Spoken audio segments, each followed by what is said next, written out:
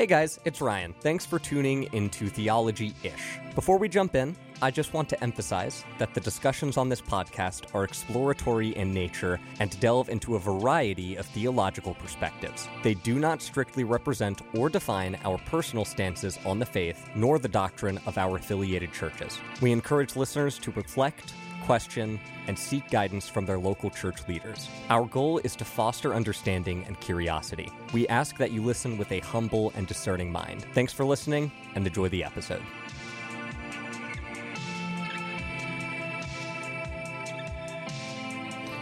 Hello and welcome to Theology-ish. I am one of your hosts, William Berry. With me today, as always, is my co-host, Ryan Kelly. How's it going? Pretty good, Ryan. How are you? I'm doing pretty good. Good. I see you're not sick anymore. Yeah, less sick. As our listeners probably know, I had the flu for a minute there, and it was terrible. Well, probably the flu. It was probably the flu. Yeah. Maybe. It could have been COVID. Yeah, that was a fun couple of weeks. Yeah. I didn't, eat anything for 11 days because I had no appetite and was afraid of what would happen if I ate something. I had some crackers. Yeah. And I drank a glass of milk, but it was bad. I just couldn't eat for several days and it sucked. I imagine you weren't going to the gym like you usually do either, so that probably wasn't great I was out for of you. the gym for 2 weeks, and I just started getting back in this past week, and now everything is sore, and it's terrible. So That'll happen. yeah. But I'm back better than ever. Sure, why not? And Yeah. And ready to talk about theology. to talk about theology, because that's what this show is, not a show about me having the flu. It's a show about theology and theology-related things. And today's theology-related thing is Life Together by Dietrich Bonhoeffer, which we've already talked about on this show, but because it's a good book, it took us a long time to talk about it, and we only got through chapter 1. So today, we're doing chapter 2. Yeah, we've got all kinds of multi-part episodes going up now. Last week's episode with my friend Matt, that took longer than we anticipated, and we didn't get through even half the stuff we wanted to talk about. So there is an incoming part 2 for that. The next episode that comes up is going to be part 2 of the Polycarp episode, where we're going to be talking about Polycarp's martyrdom. Because our last Polycarp episode was his epistle, and now we're going to do... And depending on how this Life Together series goes, this very well may end up being 5 parts if we decide to do a chapter, a part. We'll see how this episode goes, though, and if we can get through more than a chapter in an hour. Well, let's try, man. Yeah, go for it. Let's do it. You want to remind our listeners what Life Together is and who Dietrich Bonhoeffer was? Well, if you want to know who Dietrich Bonhoeffer was, go back and listen to the Dietrich Bonhoeffer episode, where we talk all about who Dietrich Bonhoeffer was and the things that he did and the cool guy that he was. Basic summary: Dietrich Bonhoeffer was a Lutheran pastor, author, and theologian in the 20th century, and notably was a German pastor. And if you know anything about Germany in the 20th century... the mid-20th century. Yeah, right about... Specifically, the middle.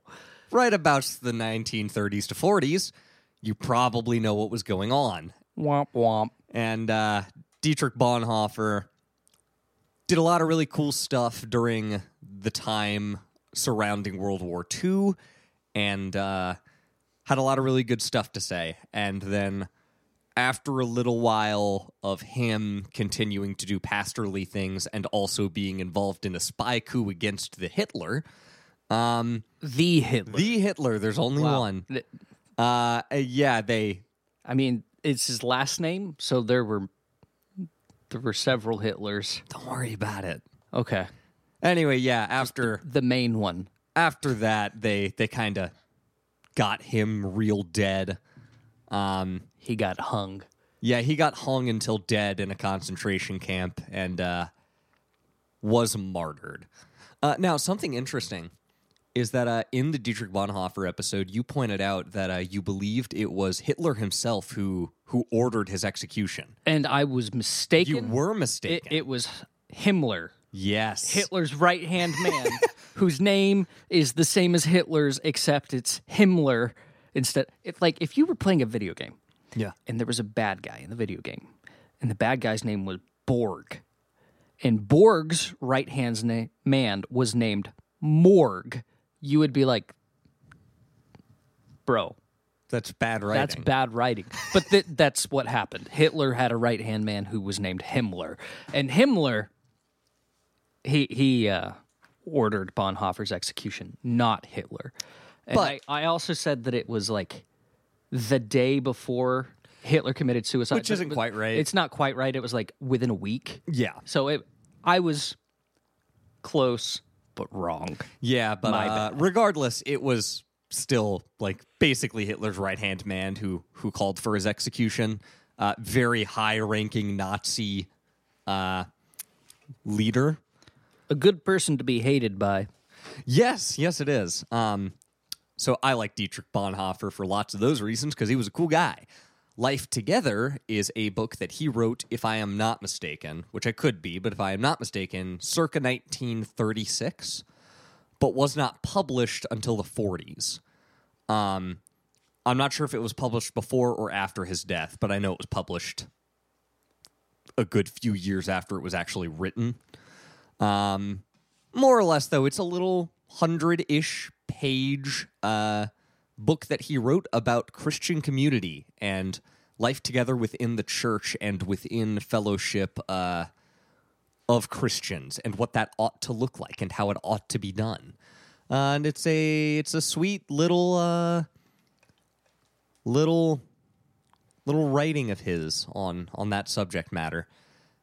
You got anything to say before we just move on and jump into it, or? In this little work of his, he is identifying problems that he sees in the church and how church is done and the Christian life is done. And he is offering fixes for it.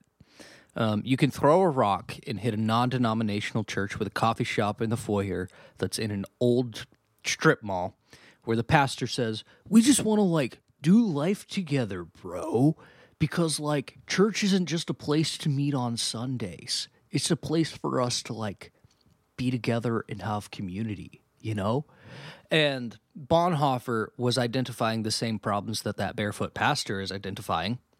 But better. But he was doing it more better, and instead of his solution being, let's have a coffee shop where people can come and hang out in the middle of the week, he's like, no, there's a way that we can structure our lives around Scripture and around prayer and around community with other Christians, and we can do Christianity in a way that is intentional and community-focused, and it will fix some of these problems that he's noticing. Is that a fair? Yeah, You feel I like think that's fair? so. Yeah. And I know one of the things you pointed out in the last episode when we were talking about Chapter 1, which is aptly titled Community, Luther, I keep calling him Luther, man. I got to stop doing Freudian that. slip. Bonhoeffer. Was Lutheran. Yes, in that chapter pulls from the long tradition of the Lutherans poking jabs at monasteries and monks, which you were not a very big fan of. I like monks. Yeah, I like the monastery. you reckon we're gonna see more of that moving forward, or We might come up. There were other places where he points at problems in the church, and he's like, this is a problem in the church, and we need to fix it. And it's like, well, buddy, this is a problem because Luther made it one. But that's fine. It's still a problem. And I do appreciate that Bonhoeffer offers ways to fix these problems that are not just well, we should just have monasteries again, bro. Yeah. Because that's not going to work. Now, this is actually a good time to put out a little bit of an announcement. One of those guests that we had lined up to come on this year will be coming on here in just a couple of short weeks, as long as things work out as we have planned them. And he grew up in a Lutheran tradition, and we intend to discuss the Lutheran tradition in greater detail. Now, he's not Lutheran anymore. No. But he does know more about Lutheranism than we do, because neither of us are. Yeah, so if you want to know more about Lutheranism and the tradition that Bonhoeffer was a part of, that will be a great opportunity to do that. So keep your eyes peeled for that episode here in a few weeks. So, well, let's get into it, man. Let's go for Chapter 2 of Life Together. Yeah, let's just jump into it, start reading some stuff. Just jump into it 20 minutes after talking about 10 minutes. Okay, We've got a whole 50 minutes. All right. Jumping in right into it after a 10-minute preamble. Yeah. All right, let's go. Sweet. I guess you want me to just go for it then? Yeah, man. Whatever you have in mind. Well, jumping into Chapter 2 here. This chapter is titled The Day with Others. You want to take a stab at what that's about, William? Spending time with other people? You'd be right. Yes. Do I get, like, a point? You get another donut. Okay, sweet. I mean, I bought the donuts. Yeah, you did buy these donuts. And thank you for giving me permission to eat the donuts that I bought. You're welcome. Anyway. All right. Let's read out of page 43. This is, if you are following along, William, the paragraph right in the middle of page 43. For Christians, the beginning of the day should not be burdened and oppressed with besettings concerned for the day's work. And the threshold of the new day stands the Lord who made it. All the darkness and distraction of dreams of night retreat before the clear light of Jesus Christ and his wakening word. All unrest, all impurity, all care and anxiety flee before him. Therefore, at the beginning of the day, let all distraction and empty talk be silenced, and let the first thought and the first word belong to him, to whom our whole life belongs. Awake thou that sleepest, and arise from the dead, and Christ shall give thee light. Ephesians 5:14. Ryan, when you wake up in the morning, what's the first thing you do? I go to the bathroom. The first thing I usually do is I roll over and I turn off the alarm that's on my phone. Yeah. And then I end up picking up my phone. Yep. And then I end up looking at my phone. Mm-hmm. And looking at the news and other things. That's a good way to get your spirits down. The beginning of the day should not be burdened and oppressed with the besetting concerns for the day's work. Oof. That's my bad. You got me, Bonhoeffer. You're right. Shouldn't start my day by looking at the internet. And I mean, I think most of us are probably guilty of that. I know I am. He's right, though. Yeah, that's how I start my day most days, too, is you turn the old alarm off, and then you pick up your phone and go, okay, what are all these notifications? Who messaged me in the middle of the night from Europe? Because I have that happen sometimes. What's the news for today? What's the weather look like? Yeah, and like in 1936, when he's writing this, you wake up and I guess you sit down and think about where you're going to plant your potatoes or what work needs to be done at the factory or whatever. Yeah. And that's bad. You shouldn't be doing that first thing in the morning. Well, actually, for Bonhoeffer, when this is being written, your day probably, it looks like waking up and hoping there aren't Nazis there to arrest you. Yeah. You wake up and you're like, oh man, sure would suck to get arrested by the Nazis. Bonhoeffer says, don't do that. Don't worry about Don't worry about the Nazis first thing in the morning. You can think about that later. Yeah. So I liked that paragraph because that also did kind of, yeah, that one got me. Ouch, oof, owie, my habits. Yeah. Yeah. Anything else to say about that, or should we move on? Let's keep on moving. All right, you got something? Let me see here. My next note is on page 44. Perfect. So almost the next paragraph. Okay.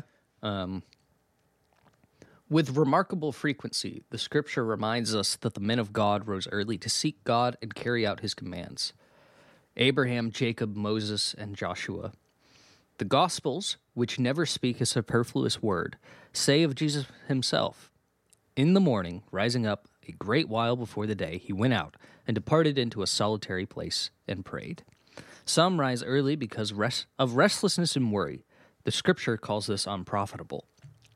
It is vain for you to rise up early to eat the bread of sorrows. But there is such a thing as rising early for the love of God. This was the practice of the men of the Bible. I really like that verse, which is out of Psalms 127, verse 2. I really like that verse.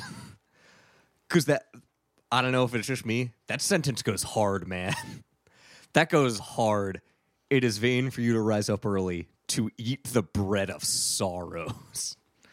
Imagine if we still talked like that. Right? I got this donut of sorrow, bro. I wish we still talked like that and wore like cloaks and tunics and stuff. That'd be sick. Be the change you want to see in the world. Go buy a tunic. Go dress like you're in Lord of the Rings. Could be. It could be kind of cool. Right?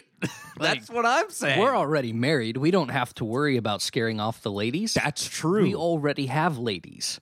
That's very true. So we can dress like weirdos. I'm going to get a Gandalf hat that's real pointy. Oh, yeah. That's going to be what I wear every day. It's going to be baller. Back to Bonhoeffer.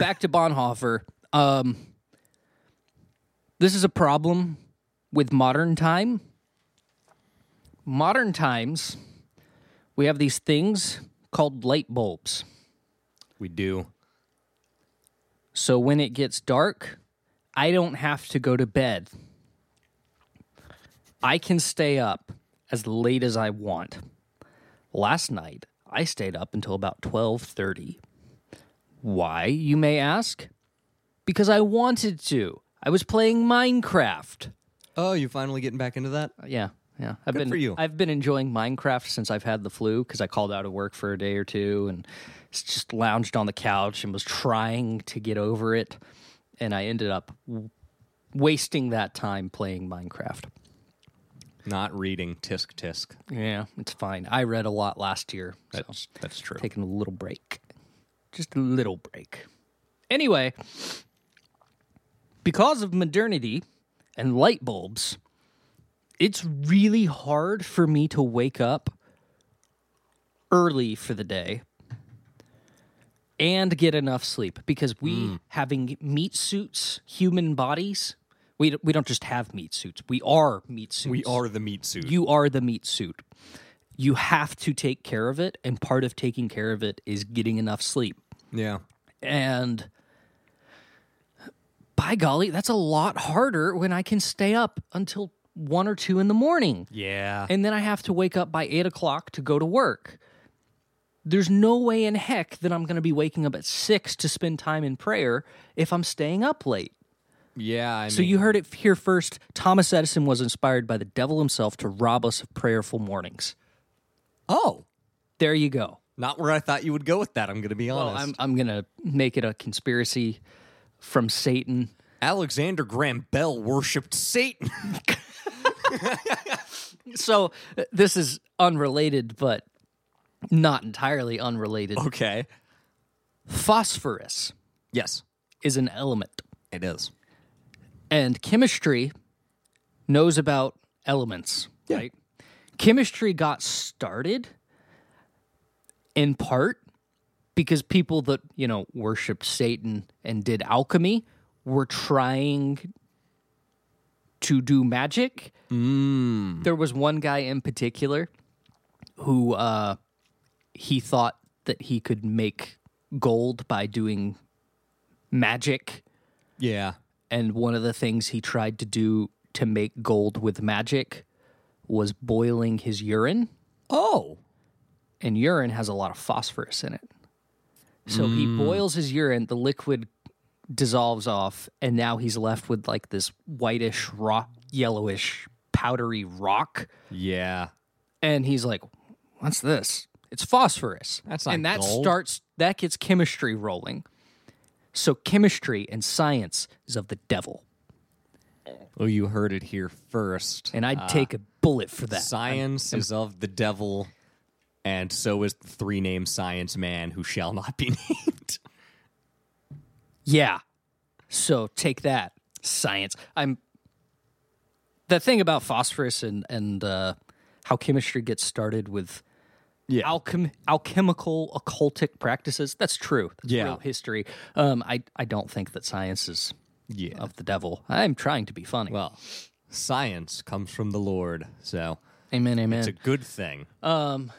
Omniscience, or as you usually hear it pronounced, omniscience. But it's spelled omniscience. It is. Yeah. Anyway, so what I'm trying to say is I think Bonhoeffer's right that we should spend time in the morning in prayer, and in our modern context, that's increasingly hard to do because it's increasingly hard to take good care of your body that you have to take good care of and get enough sleep and be awake in time to go do the 9 to 5 thing. I'll take it a step further than Bonhoeffer Do say we all need to pray more, period. It's true. But I don't know about you. My prayer life is pretty inconsistent. You still doing the 3 Lord's Prayers a day? No, but I do. So there was a while there where my prayer life kind of ballooned to an unmanageable level, and then it ended up kind of collapsing in on itself. And lately, it's for like the past year or two, my prayer life has mostly consisted of the Lord's Prayer and the Jesus Prayer, which is Jesus Christ, Son of God, have mercy on me, the sinner. And those are, unless I have a specific thing that I've got like going on, that's pretty much my prayer life right now. Yeah, it has been for about a year. I've still been doing 3 Our Fathers a day, personally, pretty consistently. I've and consistently do 1-ish. Yeah. Let's put it like that. But I'm going to be honest, that's most of my prayer life. I'll pray at church after worship rehearsal because we do that, or I'll pray at a meal when I'm out with my church friends or at small group. But by golly, I suck at praying just on my own when I ought to pray more. That's a struggle. So as much as Bonhoeffer is saying, start your day with prayer, I'm saying, just pray more. Just do it. Yeah. But if you can hold off on checking Instagram for 5 extra minutes and saying Our Father real quick, I think that'll be mighty fine for you. Yeah. Not too long ago, I was on a call with some friends of mine because they live far away. Yeah. So we were doing like a FaceTime call. Because you moved to Ohio. It's true. We were doing a FaceTime call and talking about Jesus stuff. And at the end, they were like, would someone want to pray? And I was like, yeah, I'll do it. And I started to pray, the normal kind of thing that you'd pray at the end of a conversation about Jesus with your Christian friends. Thank you for this time of fellowship. Thanks for this day. Thanks for this day. Help us to take these things and apply them to our lives. And to my surprise, as I was praying this, it ended up morphing into the Lord's Prayer. And by the end of it, I was, thy kingdom come, thy will be done on earth as it is in heaven. And I was like, oh, that's a... Weird. By golly, that's a mighty fine way to end a prayer, but... That's an odd thing to do. it was interesting Yeah. and surprising that was where the prayer went. Yeah. But it makes sense, because that's what my prayer life looks like oftentimes. Anyway. Yeah, so we spent a lot of time just on that one thing. Yeah. So let's truck along here, but pray more. And pray in the mornings. The paragraph after that, common devotions in the morning should include scripture reading, song, and prayer. Different fellowships will require different forms of worship. This is as it should be. A family with children needs a different devotion from that of a fellowship of ministers, and it is by no means wholesome for one to be like another, or for a company of theologians to be content with a family devotion for children. But every common devotion should include the word of Scripture, the hymns of the church, and the prayer of the fellowship. We shall speak here of these elements of common devotion. So he's saying, look, you need to meet with other Christians. You need to be aware of the needs of the kinds of Christians that you're meeting with. And the devotion that you do ought to reflect the people that the devotion is for. That said, it should always include these elements. So we have regular church on Sunday, right? Yeah. And then a lot of churches often have like a youth program. Yep. On Sunday morning. And then they have a kids program. Yeah. And then they have like a nursery program. And sometimes that nursery program looks like just watching VeggieTales. Sure. And sometimes the kids program looks like throwing whipped cream pies at each other and, listening to the top 40 and whatever. Yeah. And sometimes the youth program looks like you might actually read the Bible a little bit there. Or watch like a video sermon. Watch like a video sermon or something. I don't know. And then we've got the Big People Church, and that's where it's like we have all these elements that Bonhoeffer identifies. We have scripture, we have prayer, we have hymns. But Bonhoeffer is saying, no. Just because the kids' service doesn't need the same level of depth of the scripture as a group of theologians would, they still need to have the scripture present. Yep. You still have to be having these three elements of scripture, hymns, and prayer at your devotional times. So he's right. And when we end up segmenting church by age group like this, on the lower end of age, I've seen it before. That's why I'm pointing this out. I've seen it play out where one or two of those elements ends up getting dropped because it's hard to get 5-year-olds to listen to the Bible. But if you're going to be meeting with the 5-year-olds to talk about, to do the Christian thing, you got to read the Bible. Yeah. So, anyway, just wanted to throw that out there. And I mean, most of us who have been in church for any significant amount of time have probably seen something similar to that. Unfortunately, not all ministries are created equal. There are some really good ministries out there, and then there are, unfortunately, just some not-so-good ones. That's a reality of the church. And, if I think a ministry is bad, but you like it, good for you. That's fine. You look like you're about to say something that you're going to regret. I'm debating on if I should say something that I mean to be funny. I feel like that whole sciences of the devil thing. I'm afraid that's not going to land. Yeah. So now I'm afraid to say something else that I think is funny that also might not land. I think you're fine. Okay. It's probably fine. we have to both like the same kind of ministry. If I don't like it, it's stupid and you shouldn't participate in it. I'm the arbitrator of what is and is not legitimate church. You know, just last week on the episode I did with Matt, he brought up the Creation Museum by Ken Ham. Oh, the Creation Museum. And how Ken Ham kind of takes the stance that if you're not a young Earth creation theorist, then you're not a Christian. Yeah, he's pretty hardline on that. Yeah, that's kind of the line of thought you just poked at a little bit. Just if you don't agree with what I agree with, you're not a Christian. And, I think that. Well, we're going to do a second part to that episode, and I'll get to say my piece about these things then. Yeah. For now, I'm just going to say I appreciate the heart behind what the Creation Museum do and what the people there do. But you don't like Ken Ham? I like Ken Ham fine. I think he's a faithful guy. Okay. If there's someone that it would be really advantageous to identify as a sex pervert, it'd be Ken Ham.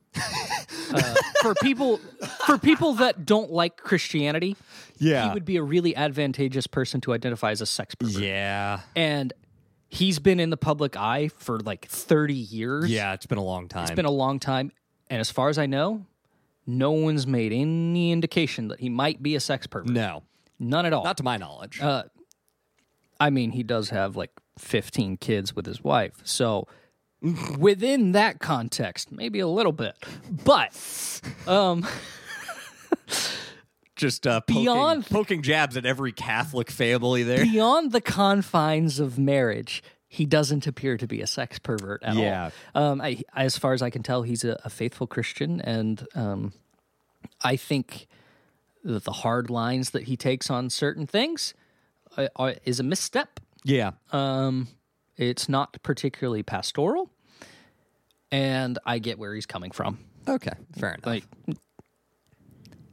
I think he's a decent fellow. Well, let's anyway, move on here. Back to Bonhoeffer. Yeah, we've got more chapter 2 to read here. You know what? I think we're going to make it through chapter 2 today. I think we are. We're halfway through. All right. I'm going to read the next paragraph because the next. No, because funnily enough, read all of chapter 2. The next 2 paragraphs were 2 paragraphs I had quoted, so all right, this kind of works out. I'll read these individually, and we'll talk about them individually.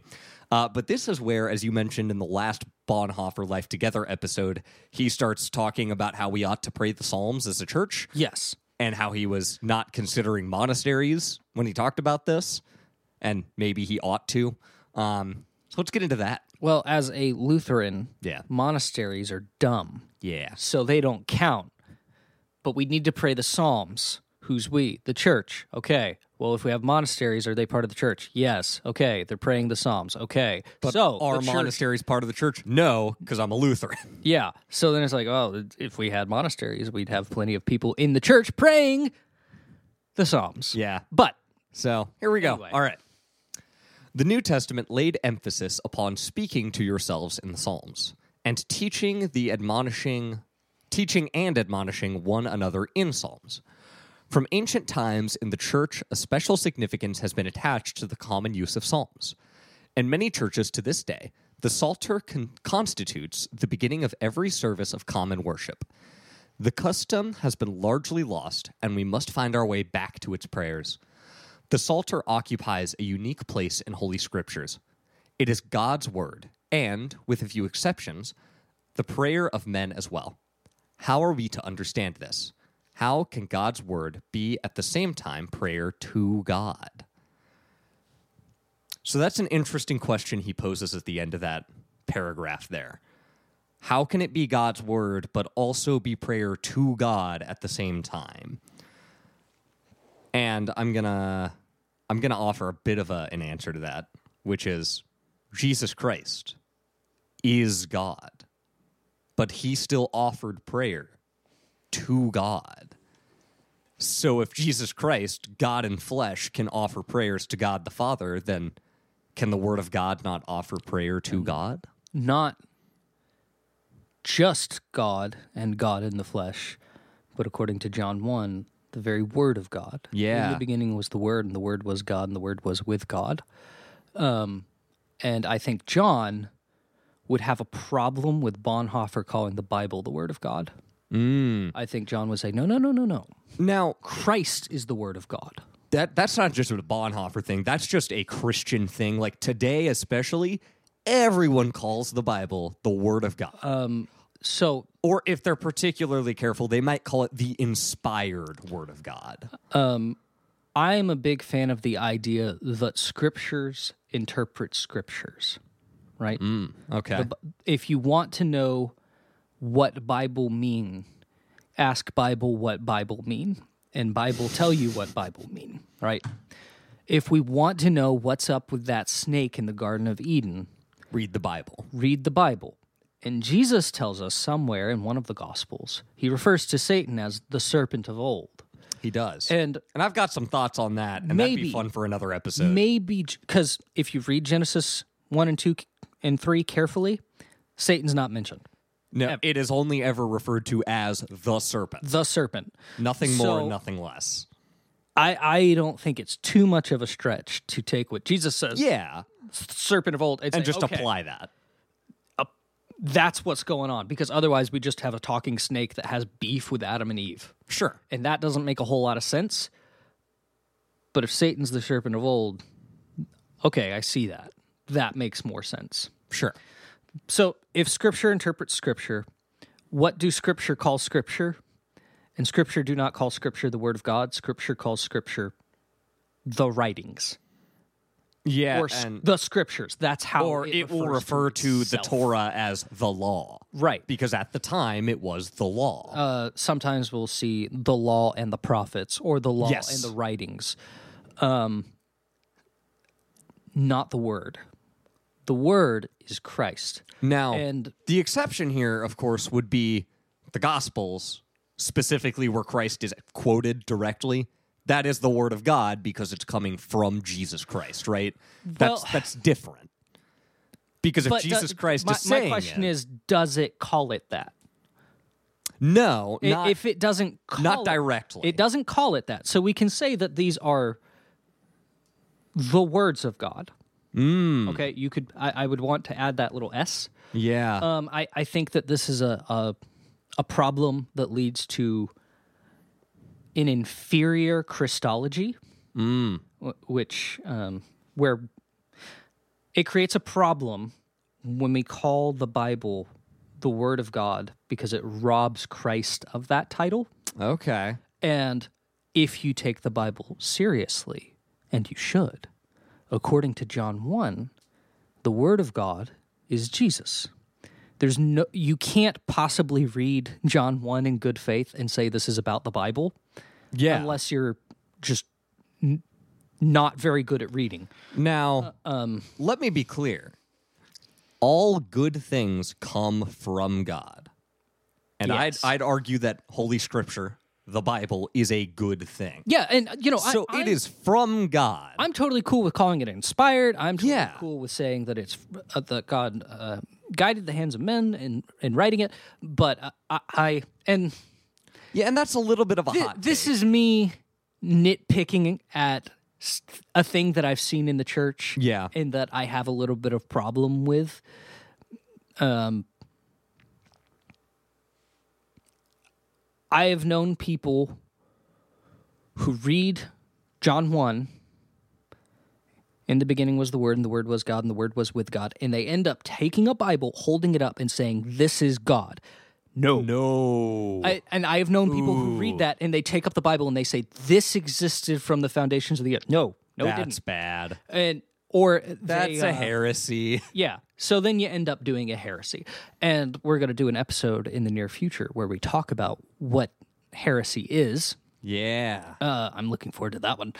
But just wait until we get around to Heretics and Orthodoxy by G.K. Chesterton. It causes a problem. And I can't fault people for getting confused. Yeah. Because if we constantly refer to the Bible as the Word of God, and then they read John 1 and it talks about the Word of God, and then they end up surmising wrong things. So the more correct term might possibly be the inspired Word of God, or the God's inspired. How about works. Holy Scripture? Holy Scripture. Holy Scripture. Yeah. If you go back and listen to our podcast, I almost exclusively refer to the Bible as Holy Scripture. Yeah.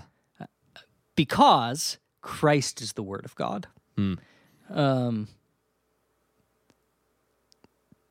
enough. Anyway, back to Bonhoeffer.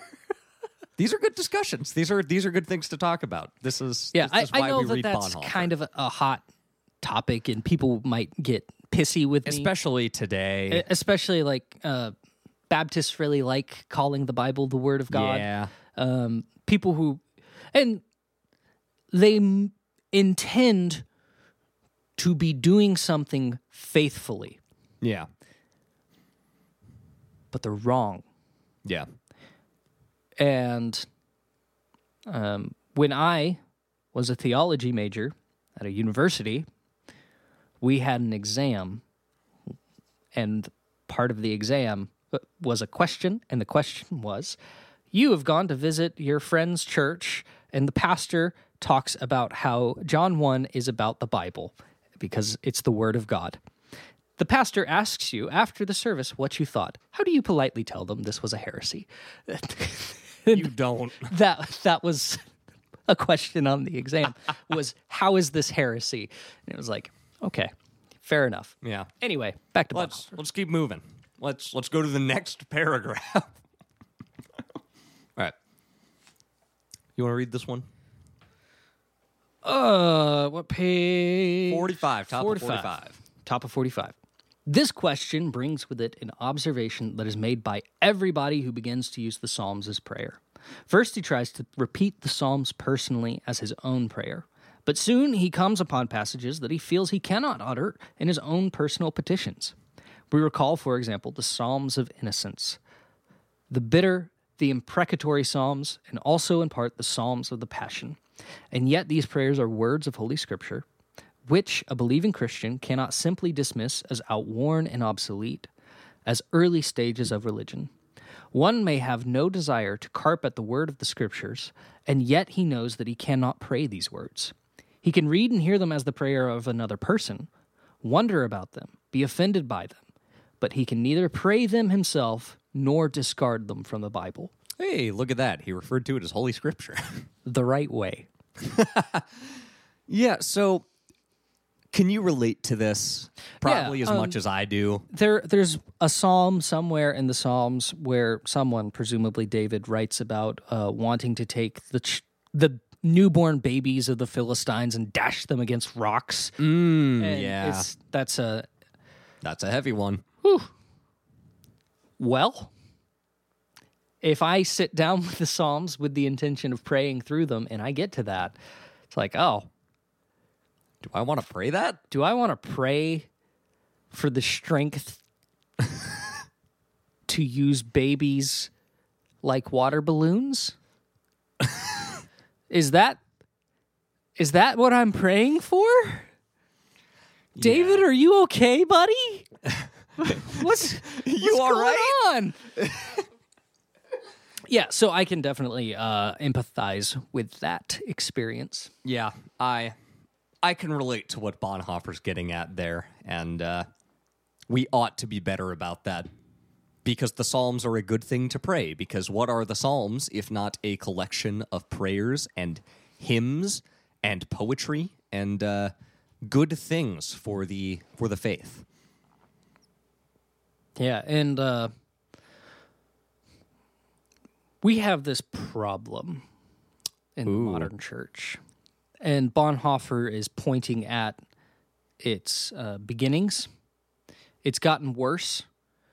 So they're replacing psalms and traditional hymns with, how shall we say, more contemporary stuff. Yeah. And I'm going to go out on a limb. I have no evidence to back this up, but I'm going to say since 1936, it's gotten worse. Probably. How how many of the songs that your church sings, not your church, but to everyone listening, Yeah. how many of the songs that your church sings were written in the past 5 years? Ooh. How many were written in the past 10 years? 50? 100? 200 years? What's the oldest song you sing? Is your soul different than the souls of people 200 years ago? Do you need something different than people 200 years ago needed? And if we go further back, what about 1,000 years? What about 2,000 years?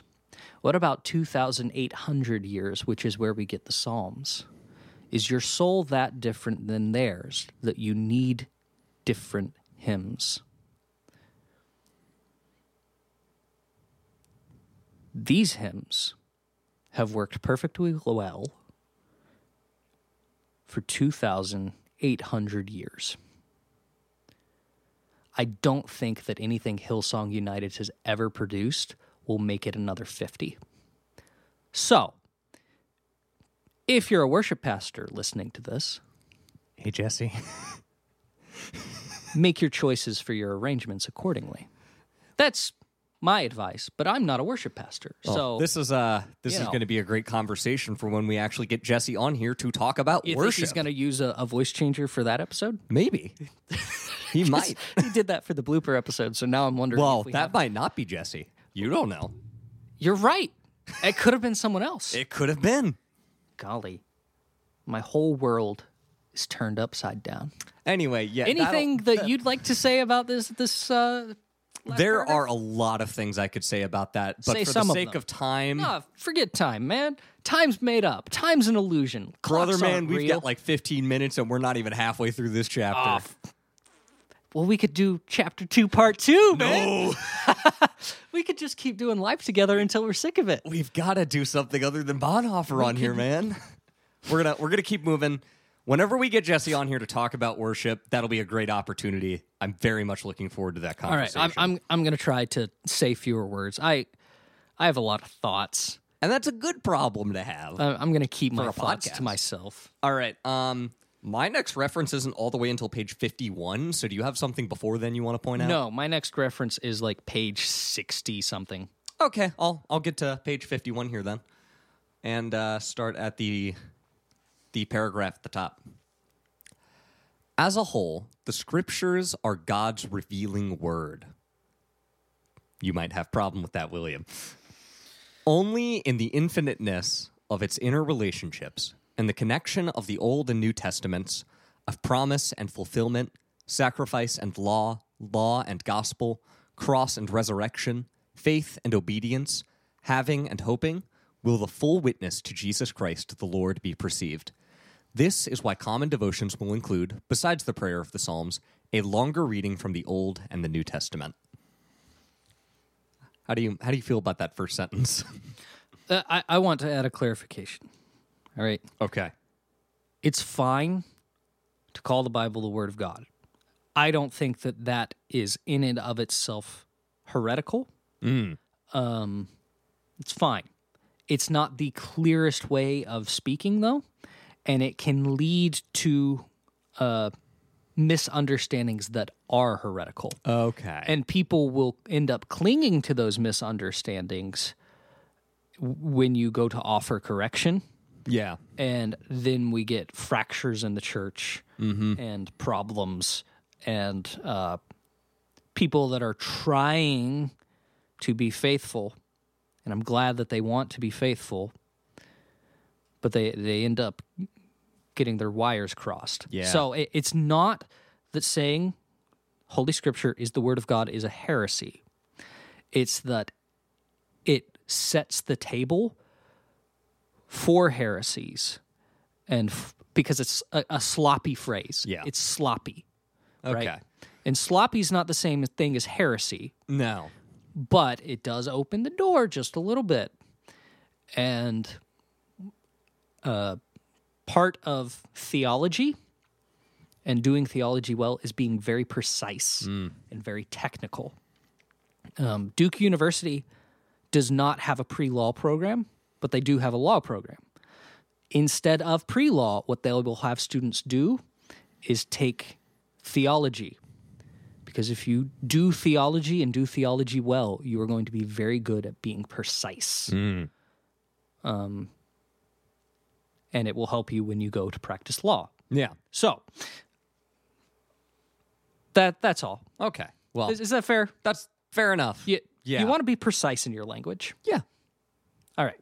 Either way, that paragraph as a whole, I like what that gets at, which is the idea that the greater truth that is revealed through Jesus Christ cannot be understood or comprehended without everything surrounding it, without the entirety of Scripture.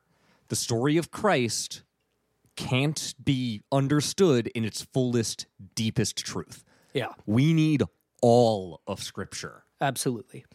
Is that fair to say? Yeah. And this is kind of what I was poking at earlier with Scripture, interpret Scripture. Yeah.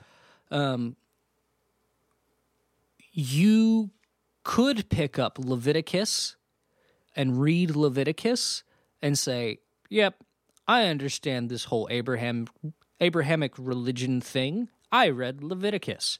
But you don't. You wouldn't understand it. You know? Yeah. You might get Leviticus, but you don't understand what Christianity is about. You don't understand what the Jesus thing is about just from reading Leviticus. Yeah. It's not enough. You need the whole thing. Yeah. All right. Let's move on. My next reference is chapter 64. I don't know about you. I've got one on page 60. Okay. There are some destroyers of unison, singing in the fellowship, that must be rigorously eliminated. There is no place in the service of worship where vanity and bad taste can so intrude as in the singing. There is, first, the improvised second part, which one hears almost everywhere.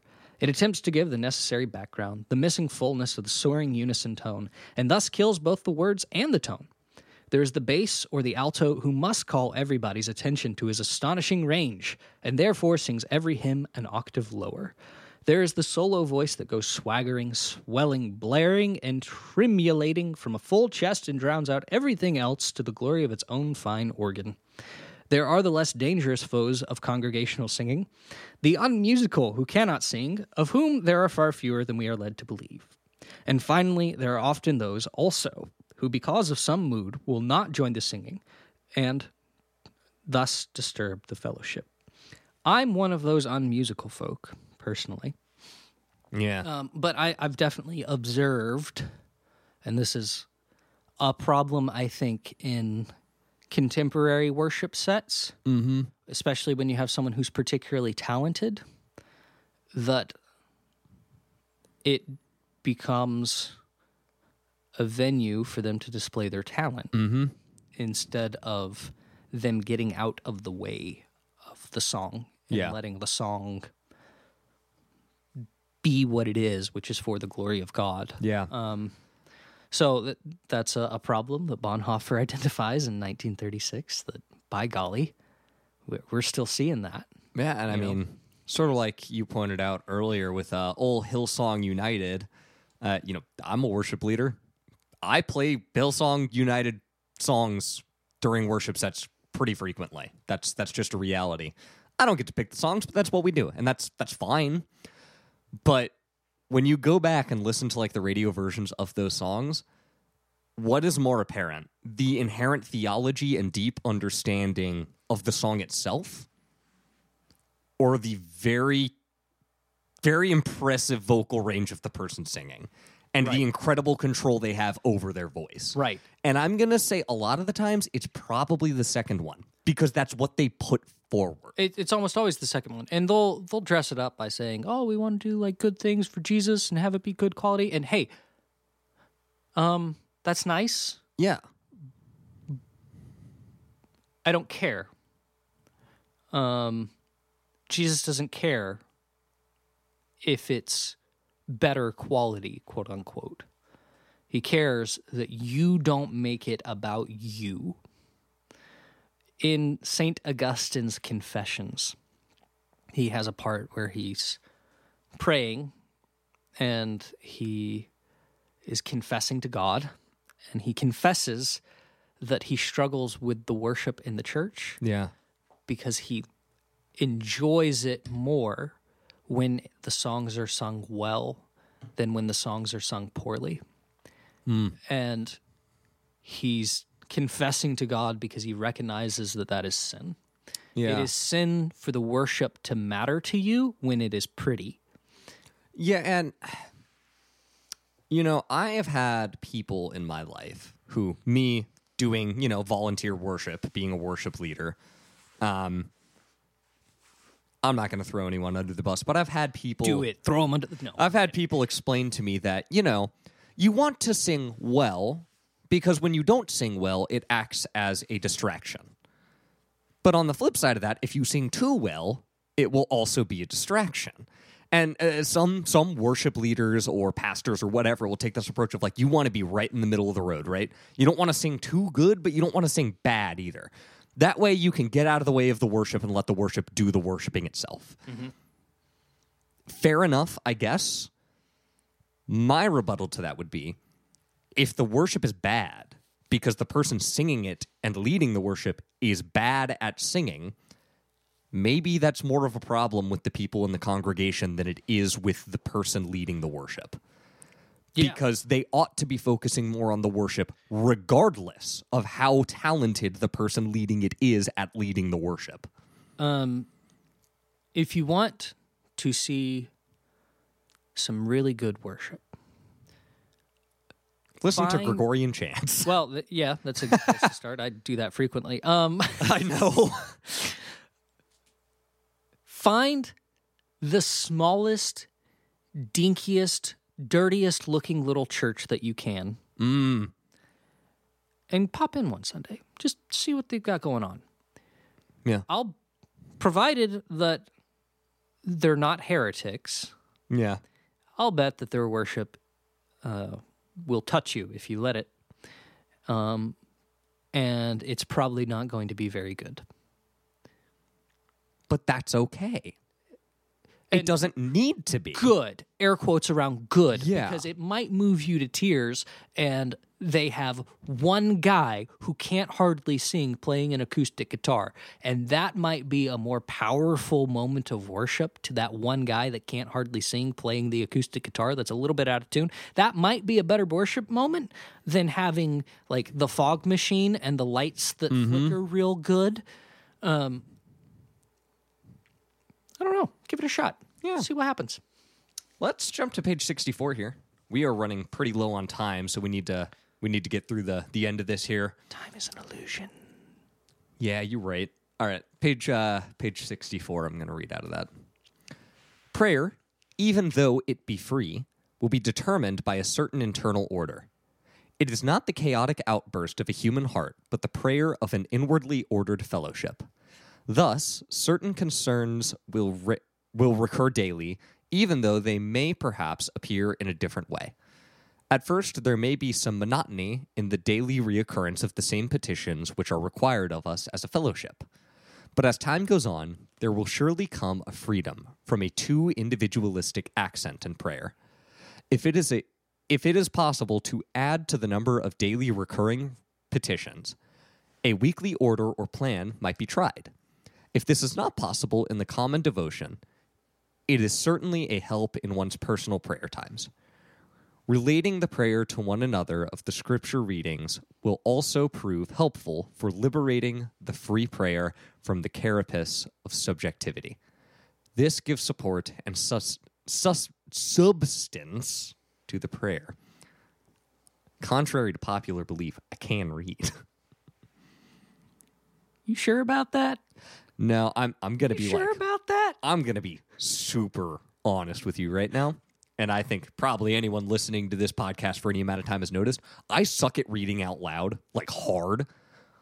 I can read in my head just fine. I'm not illiterate. I can read. That's good. But as soon as I try to read out loud, it's like my brain turns into scrambled eggs. Do you think you have dyslexia or need glasses or something, or you just? Well, no, because if it was dyslexia, I'd have a hard time reading just to myself, right? Yeah. But I don't. It's just when I read out loud. I think I think I'm a pretty good out loud reader. Yeah. And I credit that to spending some time doing drama when I was younger. That'll help, yeah. Because, you've got the script, and as you're rehearsing, you have the script in front of you, and you're reading the lines aloud, so you're having to practice that a lot. I don't know. Anyway, yes, about Bonhoeffer. Yeah, he's right. You do the freewheeling prayer thing, and as we've talked about before in like the episode on the Lord's Prayer, you end up, if you can pray anything, you're still going to end up praying the same thing. You're going to end up repeating to yourself. Yep. And you do that day in and day out, these special meetings. It ends up feeling weird. It ends up getting monotonous. Yeah. But he offers ways to rescue it from the monotony. So that's nice. Yeah. I don't have any other sections in chapter 2 that I wanted to point to. So if you have anything else. I've got a few more, but for the sake of time, I'll do one more. Okay. The very last one I had, because we are just about out of time here, which is unfortunate. I could talk about this all day. Page 72. The noonday hour, where it is possible, becomes for the Christian Family Fellowship a brief rest on the day's march. Half of the day is past. The fellowship thanks God and prays for protection until the eventide. Eventide, that's the word. It receives its daily bread and prays in the words of a Reformation hymn. Feed us, O Father, thy children. Comfort us, afflicted sinners. God must feed us. We cannot dare not demand this food as our right, for we, poor sinners, have not merited it. Thus, the sustenance that God provides becomes a consolation of the afflicted, for it is the token of grace, of the grace and faithfulness with which God supports and guides his children. Thus, the scriptures say, if any will not work, neither let him eat. 2 Thessalonians 3:10. And thus make the receiving of bread strictly dependent upon working for it. But the scriptures do not say anything about any claim that the working person has upon God for his bread. The work is commanded, indeed, but the bread is God's free and gracious gift. We cannot simply take it for granted that our work provides us with bread. This is rather God's order of grace. But human rights, I have a right to... No, you're dumb and you're stupid. Oh.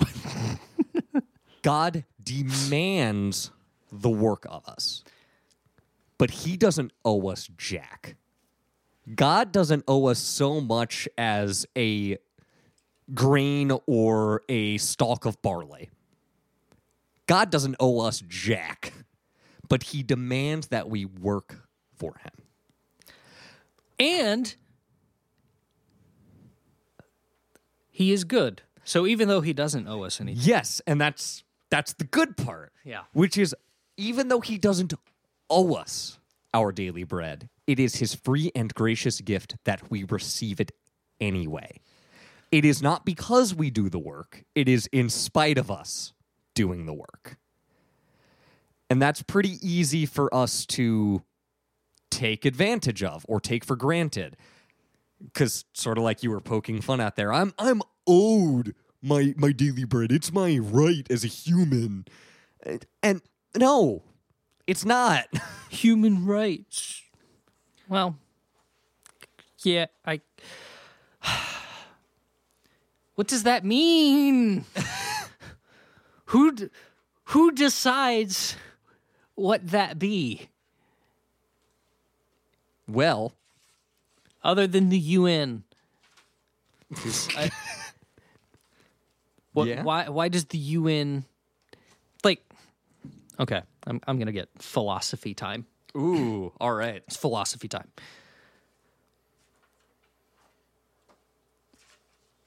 Rights, as the modern man conceptualizes them, are kind of they're almost a Platonic form, right? So Yeah. Plato has this idea of the realm of the forms, where it's somewhere out there, and it's real. It's more real than what we have here. There's a thing that is the form of a horse. Yeah. Right? And all the horses that are down here, their material conforms to what it is to be a horse. Yeah. Right?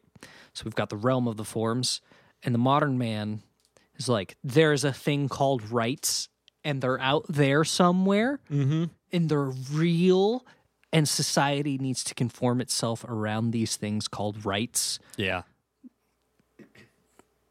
It's not real, though. Yeah.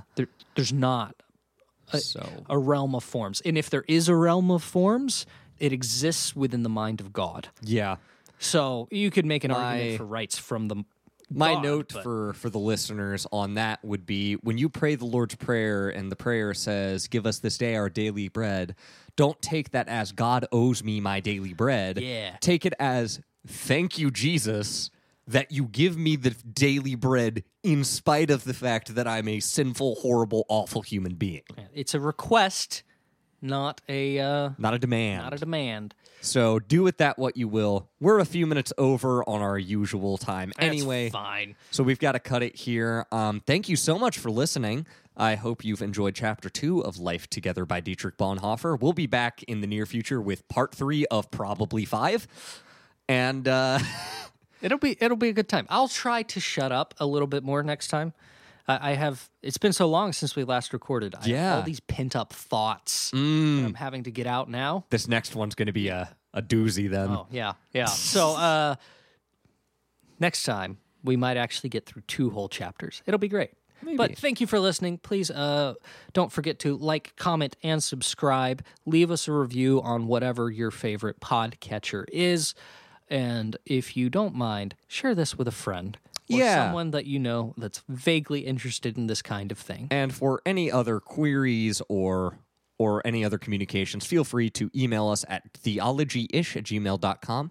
Yeah, send us an email that says, I call the Bible the Word of God all the time, and I think you're wrong. And then I'll email you back and say heretic. And there will be nothing else in the email. And then I'll send another email apologizing for William's behavior. Don't do that. Oh. I stand by. I'm not going to apologize for being right. Fair enough. Anyway, that's it for this.